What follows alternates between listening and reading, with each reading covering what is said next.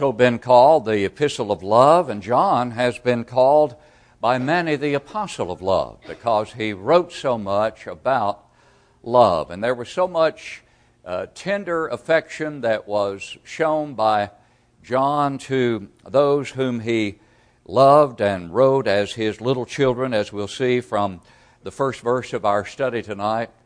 Terms of tender affection that indicated John's strong love for those who were his brothers and sisters, his children, if you will, sons and daughters in the gospel of Christ. The key words in this great epistle are fellowship and know and love.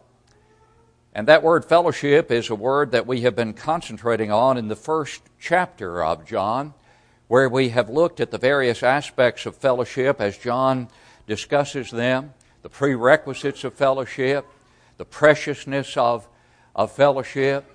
The product of fellowship is full joy, verse 4. We've also looked at the preservation of fellowship. How is it that we preserve our fellowship with God and Christ and with one another? Well, verses 6 through 9 tell us that in chapter 1.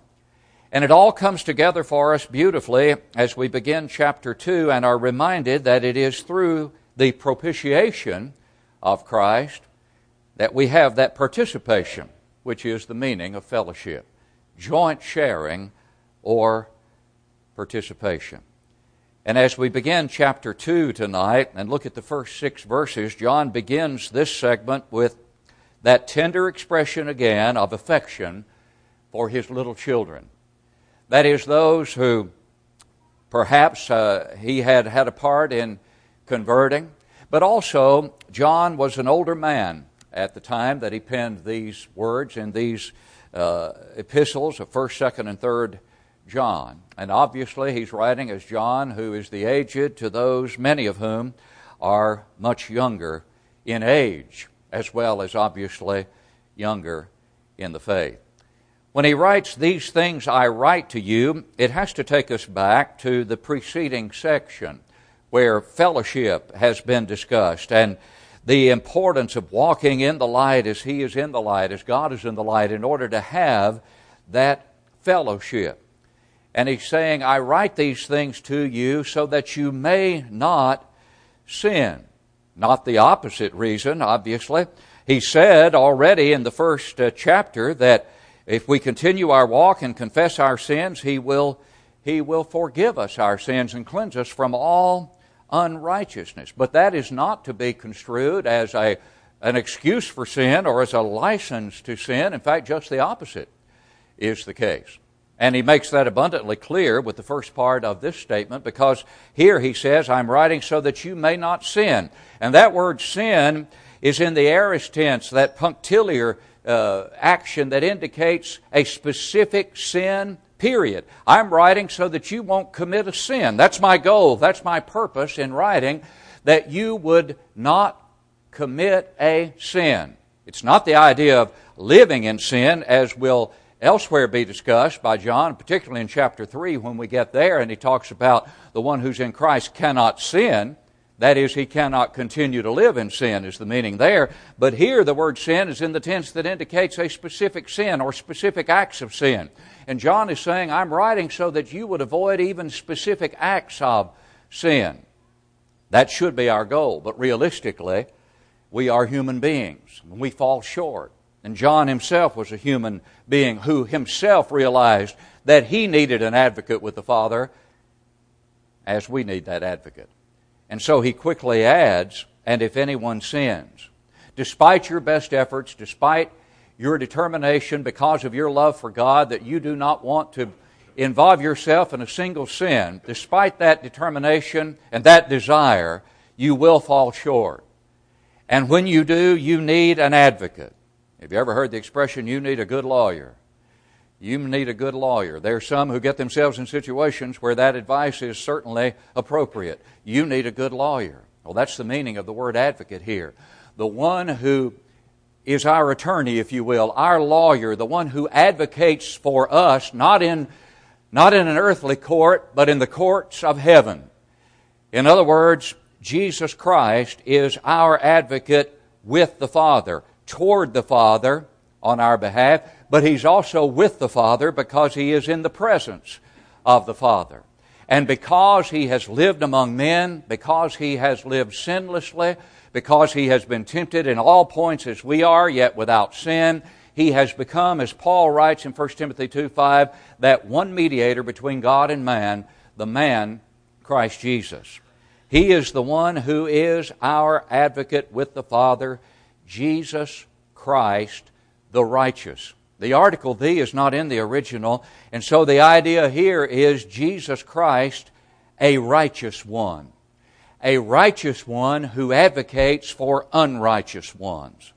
Because we are unrighteous in the sense that we do not live in unrighteousness, but even in living as righteous followers of God in Christ, there are times when unrighteousness enters our lives. We need a righteous one who is perfect in righteousness to plead our case and to mediate and to intercede for us.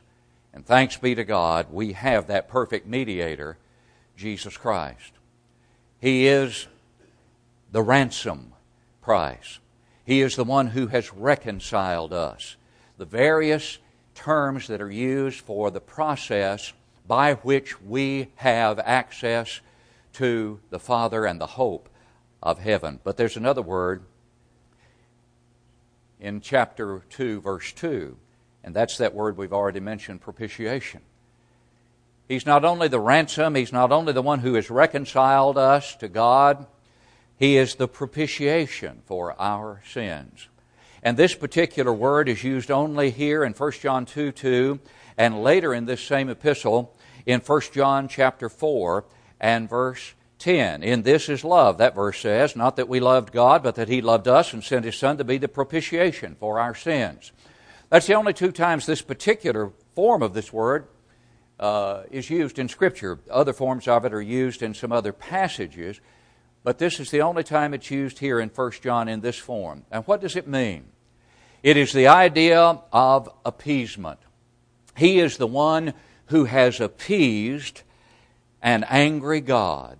That's the idea that is involved in propitiation.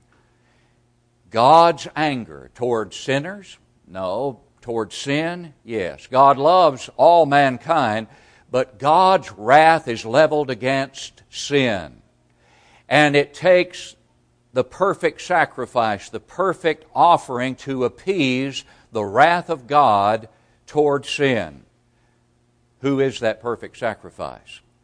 Who is that perfect appeasement? Jesus Christ. And that's the meaning here that John conveys when he uses the term propitiation. He is the one who appeases God on our behalf. He renders us favorable to God, is the idea.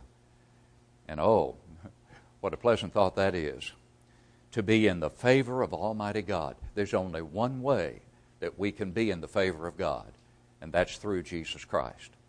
No other sacrifice, no other offering that anyone could make, no multitude of sacrifices could ever appease the wrath of God towards sin, which separates mankind from God, other than the perfect sacrifice of Jesus Christ. And it was the love of God and the love of Christ that made possible that sacrifice. How should we respond to that kind of love and to that sacrifice, the only one that could render us favorable to God the Father? By keeping His commandments. And that's what John introduces in the next verse of our text tonight. That by this we know that we know Him if we keep His commandments. Incidentally, back in verse 2, when he says He's the propitiation for our sins, and not for ours only, but also for the whole world, what does that say about the idea of predestination? What does that say about the idea of election? You see, the sacrifice is available to the whole world. No, the whole world will not take advantage of it, but it's available to the whole world. Therefore, the doctrine of election, predestination, cannot be a valid doctrine. And this is one of many, many passages in Scripture that make that abundantly clear. He's the Savior, the propitiation for the whole world. For the whole world. He is the advocate, however, for those who come to God through obedience to His gospel. And He continues to render them favorable as they have come into that covenant relationship with God and Christ through obedience to the gospel. And that's the key, obedience. How do we know that we have been rendered favorable? How do we know that we continue to be in the favor of God? John says, here it is, by this. And this phrase, by this, is going to be used again down in verse 5. It's used a few times in this epistle. By this, in this, or in this way, by this manner we know. And here's that word, know, used 32 times in 1 John. No wonder it's called the Epistle of Certainties, because it tells us we can know. We can know that we know Him. We can know that we know Him if we keep His commandments. By what? By obedience to the gospel and the continual keeping of the commandments. We live in a time, obviously, as we've often said, where there are those who contend that there are no absolutes, where nothing can be known for certain. And they're absolutely certain about the fact that we can't be certain.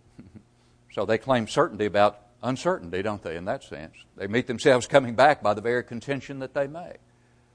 But John reminds us that we can know that we have come to know Him, is the idea of the tense of that second word, know. It's in the perfect tense. We can know that we have come to know Him. And when he says we've come to know Him, he doesn't mean a casual acquaintance. He means an intimate relationship. We can know that we have come into that kind of intimate relationship with God the Father. How do we know it, John? If we keep His commandments. And then he says, he who says, I know Him, and does not keep His commandments is a liar, and the truth is not in him. John does not mince words here, does he? He who says, and the word there is in the present tense, in other words, he who keeps saying, he who keeps on saying, I know Him, that is, I keep on knowing Him, and yet does not keep His commandments, is a liar. A liar. Not one who is guilty of telling a lie, a specific lie here and there, which is obviously contrary to God's will, but he, that person, in other words, described in verse 4, can be characterized, can be labeled, in other words, as a liar. As a liar. And those are strong words. And so the contrast here is between saying and what? Keeping. It's one thing to keep on saying, I know Him. But the proof is in the what? In the keeping. The keeping of His commandments. And if he does not keep His commandments, is a liar, and the truth, equivalent to the commandments, the truth of God, that is not in him. All through this section we're studying tonight, there is a very strong continuing emphasis on the importance of continuing to be obedient to the will of God. Now, why would John emphasize this in the time in which he wrote? Well, we've already in the introduction to the book talked about the Gnostics who were present in John's time. And the Gnostics, among other things, claimed a superior knowledge. And they believed that they had this superior knowledge and they were highly spiritual. And they also believed that because of their misconceptions about flesh and spirit, and that the fact that whatever the flesh did, whatever you did in the body could not contaminate your soul, then you were free to do whatever you wanted to, but once you had become spiritual, whatever you did in the flesh, as we've mentioned earlier, did not adversely affect your spirit or your soul. Well, that's nice work if you can get it, as the expression goes, but it is totally foreign to Scripture, and John addresses that very clearly in this very section we are studying. But as we've also said before, the Bible is a beautiful book inspired of God, capable of dealing with the error in John's day, but anticipating the error for all time to come, that manifests itself in the same way, not specifically in the same doctrine of the Gnostics, but very close to it in the once saved, always saved philosophy that permeates the religious world tonight. I have here something with which you're probably familiar, many of you, that I wanted to read to illustrate the fact that indeed there are those who have taken the impossibility of apostasy doctrine and have run with it to this kind of extreme. To run with it to any extreme, or to run with it, period, is contrary to Scripture. But if you want to see a classic example of how far one is willing to go in his contention that one's sins do not damn his soul, listen to what Sam Morris, a Baptist preacher, wrote some time back under the title, "Do a Christian's Sins Damn His Soul to Hell?" He wrote, "We take the position that a Christian's sins do not damn his soul. The way a Christian lives, what he says, his character, his conduct, or his attitude toward other people have nothing whatever to do with the salvation of his soul. That is settled in Christ and Christ alone.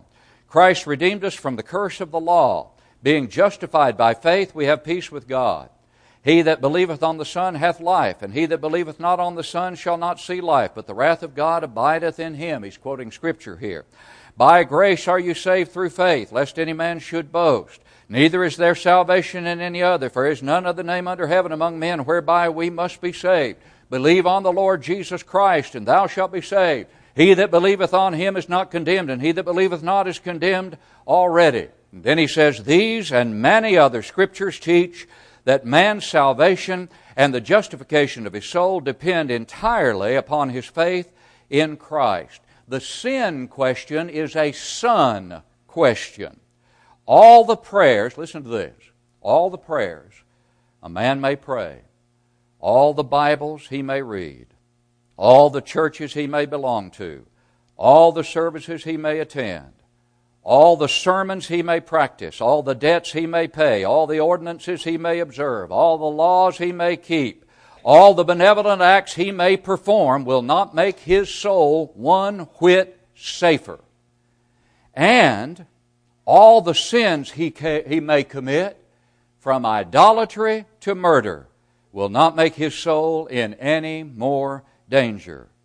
The justification of the human soul is through the atonement of Christ and not through the efforts of man.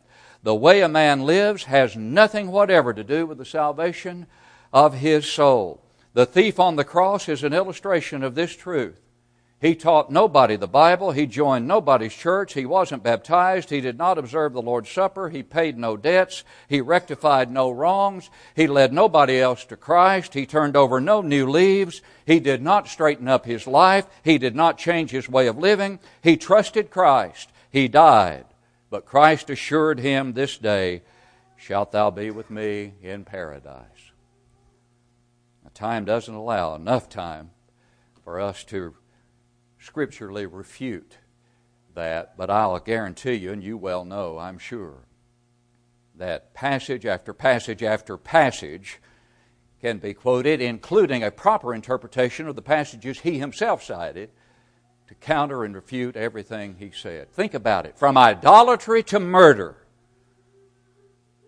no matter what sin you commit, it in no way can damn your soul. The Gnostics are not dead. And John wrote to deal with that error, but as he did, he addressed the error that is quite prevalent in our day as well. Again, another beautiful aspect of Scripture because it is inspired of God. But how sad it is for people to perpetrate upon humankind that kind of false teaching, which leads to, indeed, an attitude that says, well, I may lose the joy of my salvation. I may lose fellowship and other aspects, and he goes on to explain how you can lose all of these other things, but you'll never lose your salvation. You can lose the joy, but your salvation is secure. I've mentioned, I think, the illustration where years ago when I was preaching in Birmingham, over 30 years ago now, I guess, I was studying with a young lady in my office, and I'll never forget, she was contending for this very doctrine that I have just read from this man. She didn't use his terms, but she did say this. She believed so strongly in once saved, always saved, that if once a man was saved and he became drunk, God would never allow him to die in that condition. God just simply wouldn't allow him to die in that condition. And you know what that would suggest? The suggestion would be, if you want to live forever, get drunk and stay drunk. That's how ridiculous that position is. If you want to live forever, just either stay drunk or whatever sin it would be. In other words, God won't allow you to die while you're involved in sin. That's what she said. Don't believe He would allow a person to die in that condition. Well, obviously we shouldn't get drunk. We shouldn't drink anything. But, alcoholic that is, but to think about how extreme people can become in their positions that they take on false doctrine. And she was very sincere, did not doubt her sincerity at all. Very sincere. From idolatry to murder, nothing will condemn your soul. Well, we can understand why John would write, "He who says, I know him, and does not keep his commandments is a liar, and the truth is not in him." But then in the next verse he says, "But whoever keeps his word, truly the love of God is perfected in him. By this we know that we are in him." Again, that word know. By this we know that we are in him. And look at how he ties in love. Whoever keeps his word, truly the love of God. That's not God's love for us. That's our love for God that is under consideration here. And if you keep His commandments, the keeping of His commandments should be intricately and inseparably tied to love. Remember what Jesus said in John 14:15, "If you love me, keep my commandments." The motivation for commandment keeping should be love, reciprocal love. 1 John 4:19, we love Him because He first loved us. The previous verse, 1 John 4:18 says, "But perfect love casts out," keeps on casting out fear. There is no fear in love. Fear has torment, dread and terror, that is, that kind of fear. He who fears is not made perfect in love. But if we have been perfected in love by the keeping of His commandments, motivated by love, then we can know that we know Him. Whoever keeps His word. Truly the love of God has been brought to maturity, in other words, has been brought to maturity in that individual. And again, here's that phrase, by this we know that we are in Him. Later on in 1 John 5 and verse 3, John will write, "For this is the love of God, that we keep His commandments, and His commandments are not burdensome." The commandments of God are never burdensome to the one who keeps those commandments motivated by love for God. And in the one who does that, love becomes mature and reaches that completion or maturity as a result of keeping commandments properly motivated. And then in the final verse of our study tonight, he writes, "He who says he abides in Him ought himself also to walk just as He walked." Here's that continual emphasis on the contrast that John draws between saying and doing. The Gnostics said, doesn't matter what we do. Those who advocate the doctrine of the impossibility of apostasy, in effect, say it doesn't matter what we do. Oh yes, Sam Morris went on to say, well, yes, it matters how we live in terms of our joy and fellowship and various other things, but not our salvation. Not our salvation. Well, how many people will settle for not being happy as long as they can ultimately be saved? I mean, it makes absolutely no sense, does it? John says, here's the consistency. He who says he abides must consistently himself walk, notice, just as he walked. And what kind of walk is it that John is calling for here?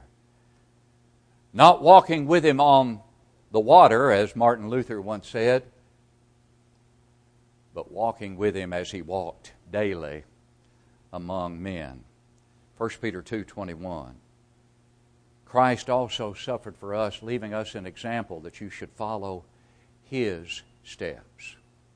The walk is not a walk where we try to emulate miracles, as so-called miracle workers are seeking to do today, unsuccessfully and yet deceiving the hearts of many, tragically. No, those miracles serve their purpose and have been completed. The walk that is enjoined upon us in Scripture, the walk that John enjoins upon us, is to walk as he walked, as a humble servant, as one who came to seek and to save that which was lost, as one who gave up equality with God and suffered immensely and became that propitiation, that ransom, that perfect sacrifice to save the souls of all who will come to Him through obedience to His gospel. Have you done that tonight by believing that He is the Christ, the Son of the living God? By repenting of your sins, by confessing Him to be the Christ, and by being buried with Him in baptism for the remission of sins? Jesus put it so simply, he who believes and is baptized will be saved. Mark 16:16. And if you've done that, but you know that you have not continued to walk as He walked, and that you're walking again with the world, whereas you once walked with the Word, come home to the Word, to the living Word, and to the written Word. Come home to the Lord in repentance and confession of sin if it needs to be confessed in a public way. And we will pray with you and for you to the God of supreme love, to whom you should show your love, as John has reminded us here, by keeping His commandments.